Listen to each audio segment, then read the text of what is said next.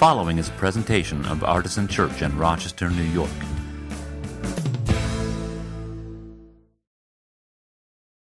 So for anybody who doesn't know me, my day job is as a 7th grade English teacher.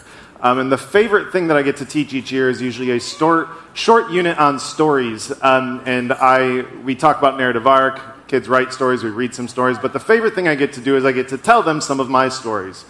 And I usually start with some things that they kind of enjoy that follow a typical format of story in terms of how they understand it. I share about a time one of 2 times in my life that I flipped a car, and how everything turned out okay and I was fine.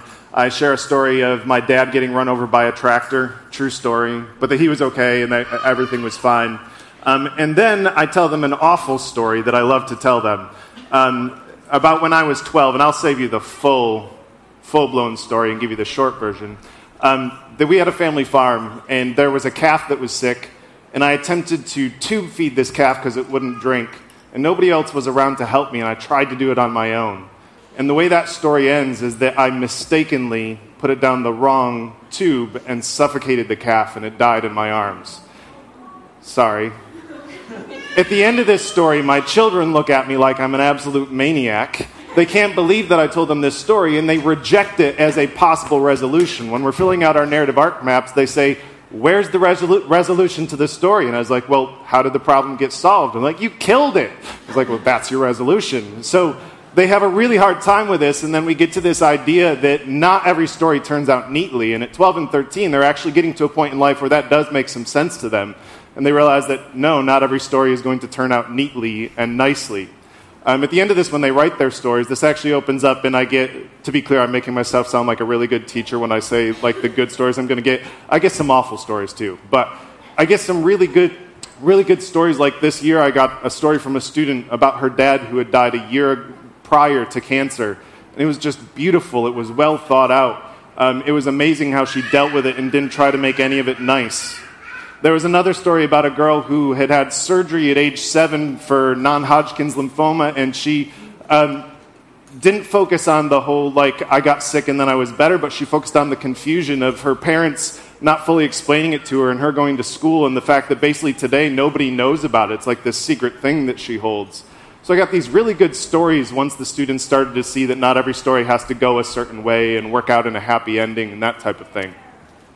And I think that this, when I was preparing for this, it reminded me of a TED Talk that I heard by, and I'm going to attempt to say her name correctly, but it's Chimamanda Ngozi Adichie, and she did a TED Talk called The Danger of a Single Story.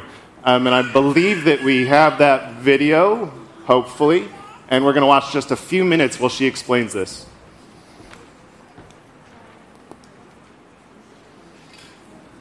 I come from a conventional middle-class Nigerian family. My father was a professor. My mother was an administrator. And so we had, as was the norm, living domestic help who would often come from nearby rural villages. So the year I turned 8, we got a new houseboy. His name was Fide. The only thing my mother told us about him was that his family was very poor. My mother sent yams and rice and our old clothes to his family. And when I didn't finish my dinner, my mother would say, "Finish your food. Don't you know people like Fide's family have nothing?" So I felt enormous pity for Fide's family. Then one Saturday, we went to his village to visit. And his mother showed us a beautifully patterned basket made of dyed raffia that his brother had made. I was startled. It had not occurred to me that anybody in his family could actually make something. All I had heard about them was how poor they were, so that it had become impossible for me to see them as anything else but poor. Their poverty was my single story of them. Years later, I thought about this when I left Nigeria to go to university in the United States. I was 19. My American roommate was shocked by me. She asked where I had learned to speak English so well and was confused when I said that Nigeria happened to have English as its official language. She asked if she could listen to what she called my tribal music and was consequently very disappointed when I produced my tape of Mariah Carey. She assumed that I did not know how to use a stove. What struck me was this: she had felt sorry for me even before she saw me. Her default position toward me as an African was a kind of patronizing, well-meaning pity. My roommate had a single story of Africa, a single story of catastrophe. In this single story, there was no possibility of Africans being similar to her in any way, no possibility of feelings more complex than pity, no possibility of a connection as human equals. I must say that before I went to the US, I didn't consciously identify as African. But in the US, whenever Africa came up, people turned to me, never mind that I knew nothing about places like Namibia. But I did come to embrace this new identity, and in many ways I think of myself now as African, although I still get quite irritable when Africa is referred to as a country, the most recent example being my otherwise wonderful flight from Lagos 2 days ago, in which there was an announcement on the Virgin flight about their charity walk in India, Africa, and other countries. So after I had spent some years in the US as an African, I began to understand my roommate's response to me. If I had not grown up in Nigeria, and if all I knew about Africa were from popular images, I too would think that Africa was a place of beautiful landscapes, beautiful animals, and incomprehensible people fighting senseless wars, dying of poverty and AIDS, unable to speak for themselves, and waiting to be saved by a kind white foreigner. I would see Africans in the same way that I, as a child, had seen Fide's family. This single story of Africa ultimately comes, I think, from Western. Okay, so that is a sermon all in itself that you could happily go watch the whole thing. So she's talking about these stereotypes where we create a single story of a group of people. That's not exactly what I'm going to talk about, but I want to talk about the idea of a single story of Christianity or of following God or of following Jesus and what that looks like. And I don't know how many of you would identify with that, but I kind of had in my head most of the time growing up a picture of what a person who followed Jesus looked like, acted like, and it was a single story. And for me, that story was approximately the Apostle Paul. And that's kind of what I thought a Christian was supposed to look like, act like, and be like. He had a dramatic conversion from being a sinner to becoming a saint. He knew his doctrine and had it nailed down. He had an answer for everything. He was confrontational. He took on people who disagreed with him. He spread the gospel message far and wide and told everybody he could about Jesus. It's a beautiful and wonderful story, and I didn't relate to it at all. Or I tried to, because it seemed like this was what a Christian should look like or should be like, but that didn't really fit me. I'm an introvert. I hide when there's groups of people. Paul went out in front of them and talked to them and confronted them and mingled with crowds to tell them about Jesus. I do not like intruding on other people's lives. Evangelism to me always seemed like this, I'm really supposed to do it, but my goodness, I cannot conceive of evangelizing to people, to strangers, because it seemed so far outside of who I was. I didn't really fit in with a single story. You might have a different picture in your head of what the single story of Christianity looks like, but I think for a lot of us, we might not match up with what that thing is. And I think that when that happens, there's a problem, and that we react to it two ways. We either reject the whole faith and say that faith is nonsense, or I'd be willing to bet, because we're sitting in a church this morning, that a lot of us maybe haven't completely done that, but maybe we reject ourselves in some way and say, like, the faith is good, but my story is not good, or is not what it's supposed to be, or I don't match up. So what I'd like to do this morning is actually just take a look at some stories in the Bible and maybe try to see them from a different way and talk about these different variants of stories. Because when we look at the Scripture, when we look at the Bible, it's a library of 66 books of all of these different perspectives and stories and views on things. So this morning, we are going to start with the story of King Saul. And maybe not the whole story of King Saul, but just some parts of it. When Saul was anointed king by Samuel, if we are reading the text, he didn't really want it. After he was anointed as king by Samuel, he went and prophesied, and it says God changed his heart, and then he went home, and his uncle asked him, "What did Samuel tell you?" And he said that the donkeys are found. And he didn't mention anything about like the prophesying or about that he's anointed to be king. And then when his day to be declared king came, and they like casted lots, when he knew it was his family's turn, they found that it was Saul, that he was the one meant to be king, and he was hiding in the supplies so that nobody could find him. He didn't want this thing.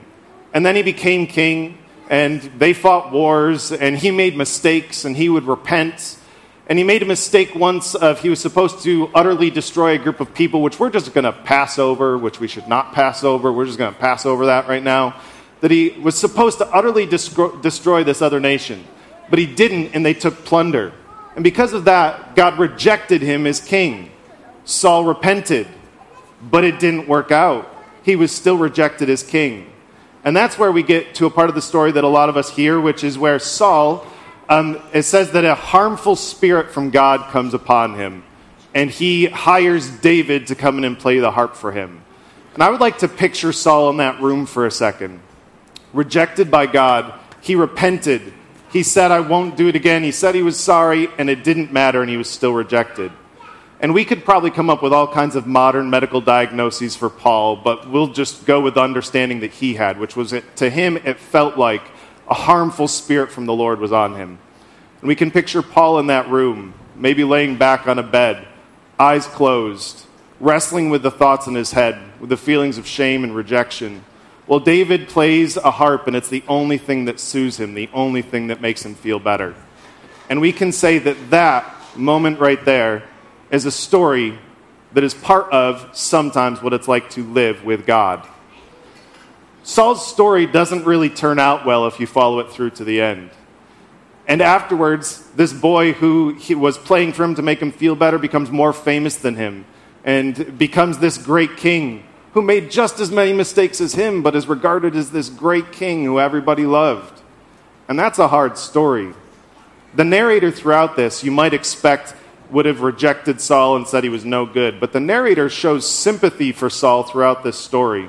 Kind of like the text is telling us, yeah, sometimes life with God looks a little bit like Saul's story. And it's messy, and it doesn't fit in, and you wrestle with things you don't want to wrestle with, and that's life with God.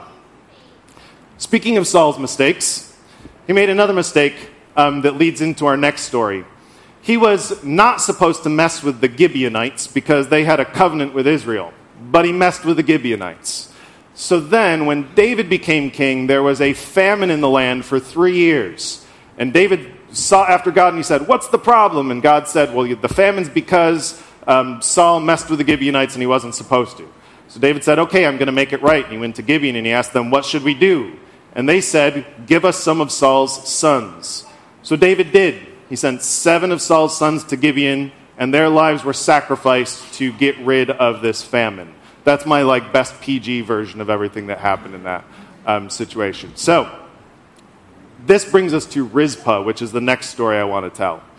Rizpah was one of Saul's concubines. It's 2 of her sons who are sent to Gibeon and sacrificed for the good of the nation. And Rizpah, after this happens, looks at this injustice, and she does not just hang her head and goes away, but she sets out sackcloth on the rock in front of where their bodies are and remained. And she spends all day and all night there, keeping the birds away at day and the beasts away at night, and protecting those bodies, it says, from the beginning of harvest until the first rain fell. Google tells me that's 5 months. That she sat there, and she protested in an act of love for her children to protect them, and this was eventually, after 5 months, noticed by King David, who finally gathered the bones and gave them a proper burial. She put herself close to death and discomfort. She recognized an injustice and refused to let it go. She didn't just go along with what the nation, with what the church, because both things were tied together, were telling her when she saw injustice. She saw it as wrong, she called it out as wrong, and she committed her act of protest against it. Sometimes life with God is like Rizpah, where we're forced into a situation near death and discomfort, and it's our job to stand against what's wrong and what's injustice. A third story, this one slightly more cheerful. In the book of Acts, one of the early converts to Christianity is an Ethiopian eunuch. And in that story, we get the story of this eunuch who is traveling to Jerusalem to worship. Now, there are multiple interpretations of his status in terms of like his fitting in the society of Israel. Because of being a eunuch, there's a verse in Deuteronomy that says he cannot be part of the assembly of God. Some people interpret that as meaning like he couldn't even worship. A lot of people think, and this is what I think, but it doesn't really matter because I'm not a theologian at all. A lot of people think that it means that he couldn't be a citizen in Israel. Either way, he does not have full rights within this community based on his standing as a eunuch. He's also from a foreign nation. He's working in the courts of for the Ethiopian queen, Candace. I'm not sure if that would be the right title, but the Ethiopian queen, Candace. He's working in her courts. So this outsider who by law cannot fully participate or have the rights of the Jews in Israel is so curious about God that he is willing to put up with some of those things that are unfair, put up with some of those things that don't feel right to him, and come to try to find God in worship. And to his great joy along the way home, Philip intercepts him and tells him about this scripture that he's reading that's about Jesus and tells him the whole thing. I like to imagine that Philip included the part that Paul says later in Galatians about how there was no Jew, no Gentile, no slave, no free, no male, no female in Christ Jesus. That we're all one in Christ Jesus. And he gets this beautiful news that not only is it still okay for him to seek after God, but there's this new way of doing it where he doesn't have to be a second-class citizen or outcasted. He's so excited, he demands immediate baptism. They find a river. Philip baptizes him, and he becomes part of this new family and this new way of things. Sometimes life with God is a joyous story where you find out what the real freedom in Christ looks like, what life with Christ should be like the Ethiopian eunuch finds out. I'd be willing to bet that for some of us, none of those stories, like maybe parts of those stories hit home, but maybe we don't identify with them. When I was thinking through this, I was trying to think of, like, where do I find my story falling outside of what I typically think of in the Bible? And this will sound depressing, but I promise it's not. The first thing I thought of was the book of Ecclesiastes. So if you know the book of Ecclesiastes, basically it's chapter after chapter of this is meaningless, life is in vain, it has no point. And I think in true honesty that in our modern American society, this is a pretty relatable thing sometimes. The author of Ecclesiastes had everything he could want. He had access to everything. He had tried and had wealth and had all kinds of things. But he found all of it meaningless in the end. So this writer talked about work, that we work, but in the end, there's no meaning to it. He talked about how the rich sometimes seem to prosper while the poor are made even poorer. He talked about how the righteous sometimes seem to get everything they want. Don't get anything that they want, and the unrighteous are given every gift.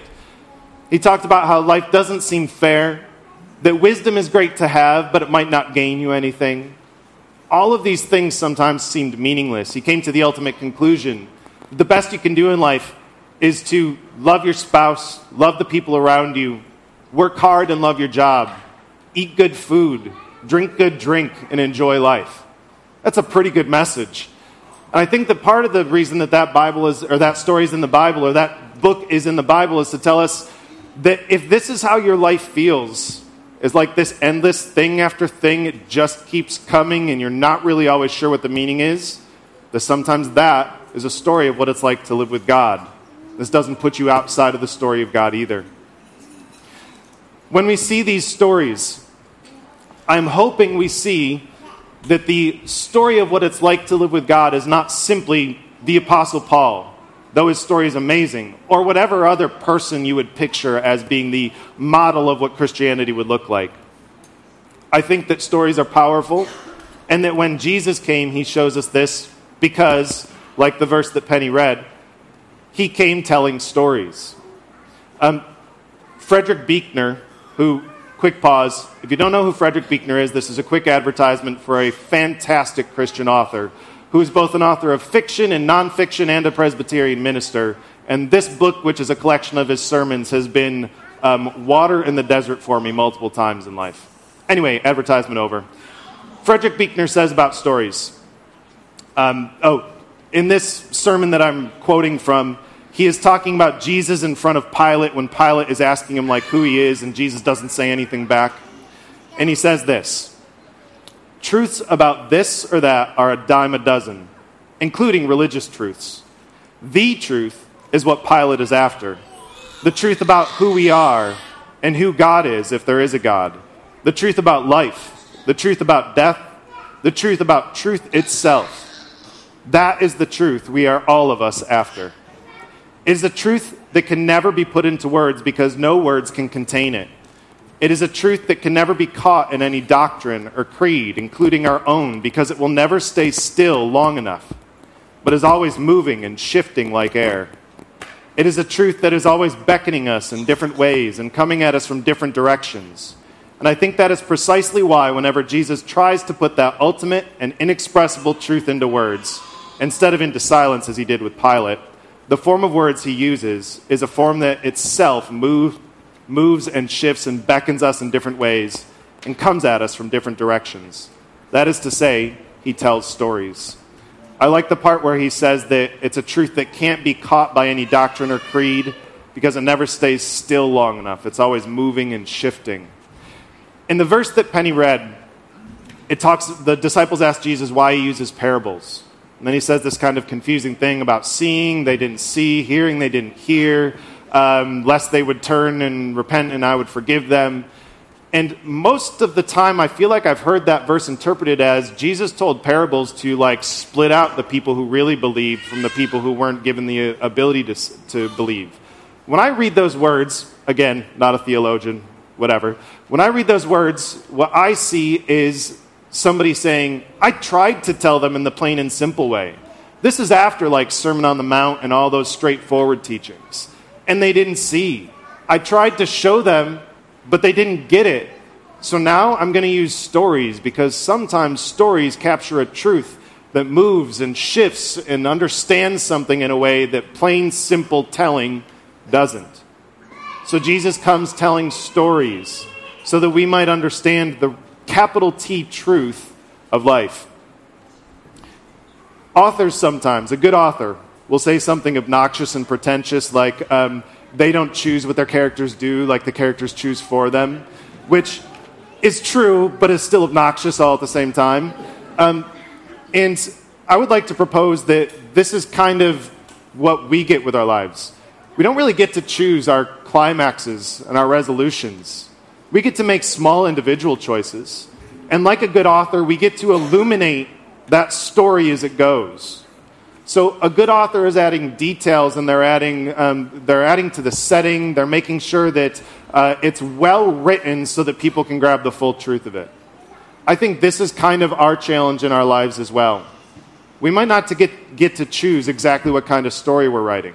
We get to choose how well to write it, how to lean into it, how to write the details of it as well as we possibly can. I'm going to steal some of what I'm saying at the end here also from Buechner, but I'm not quoting it, so this is loose paraphrase. He says that our stories kind of meet together like searchlights in the dark.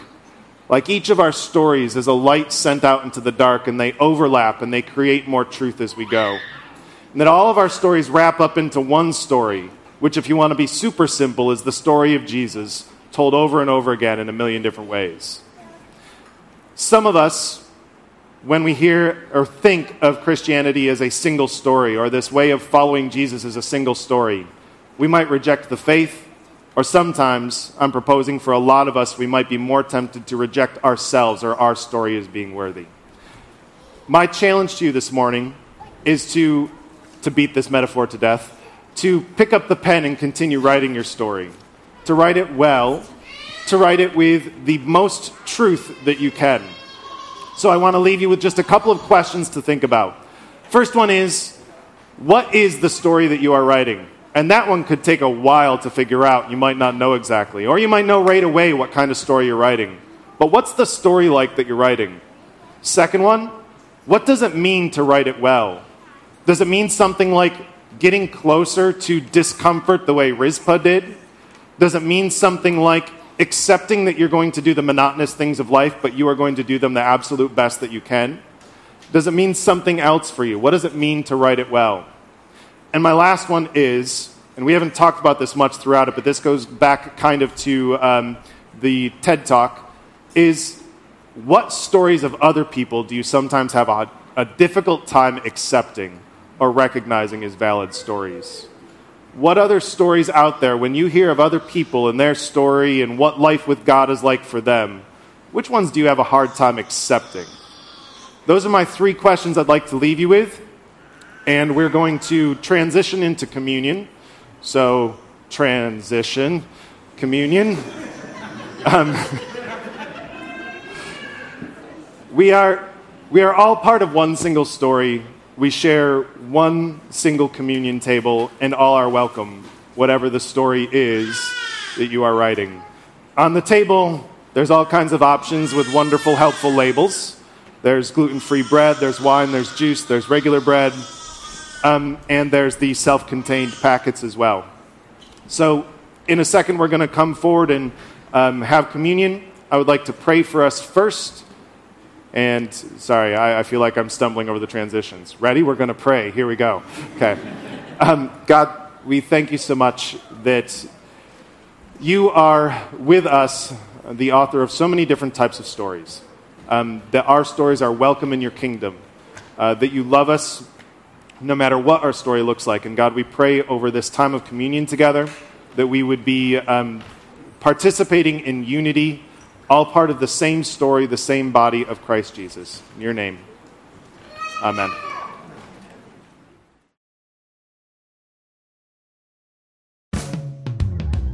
For more information, visit us at artisanchurch.com.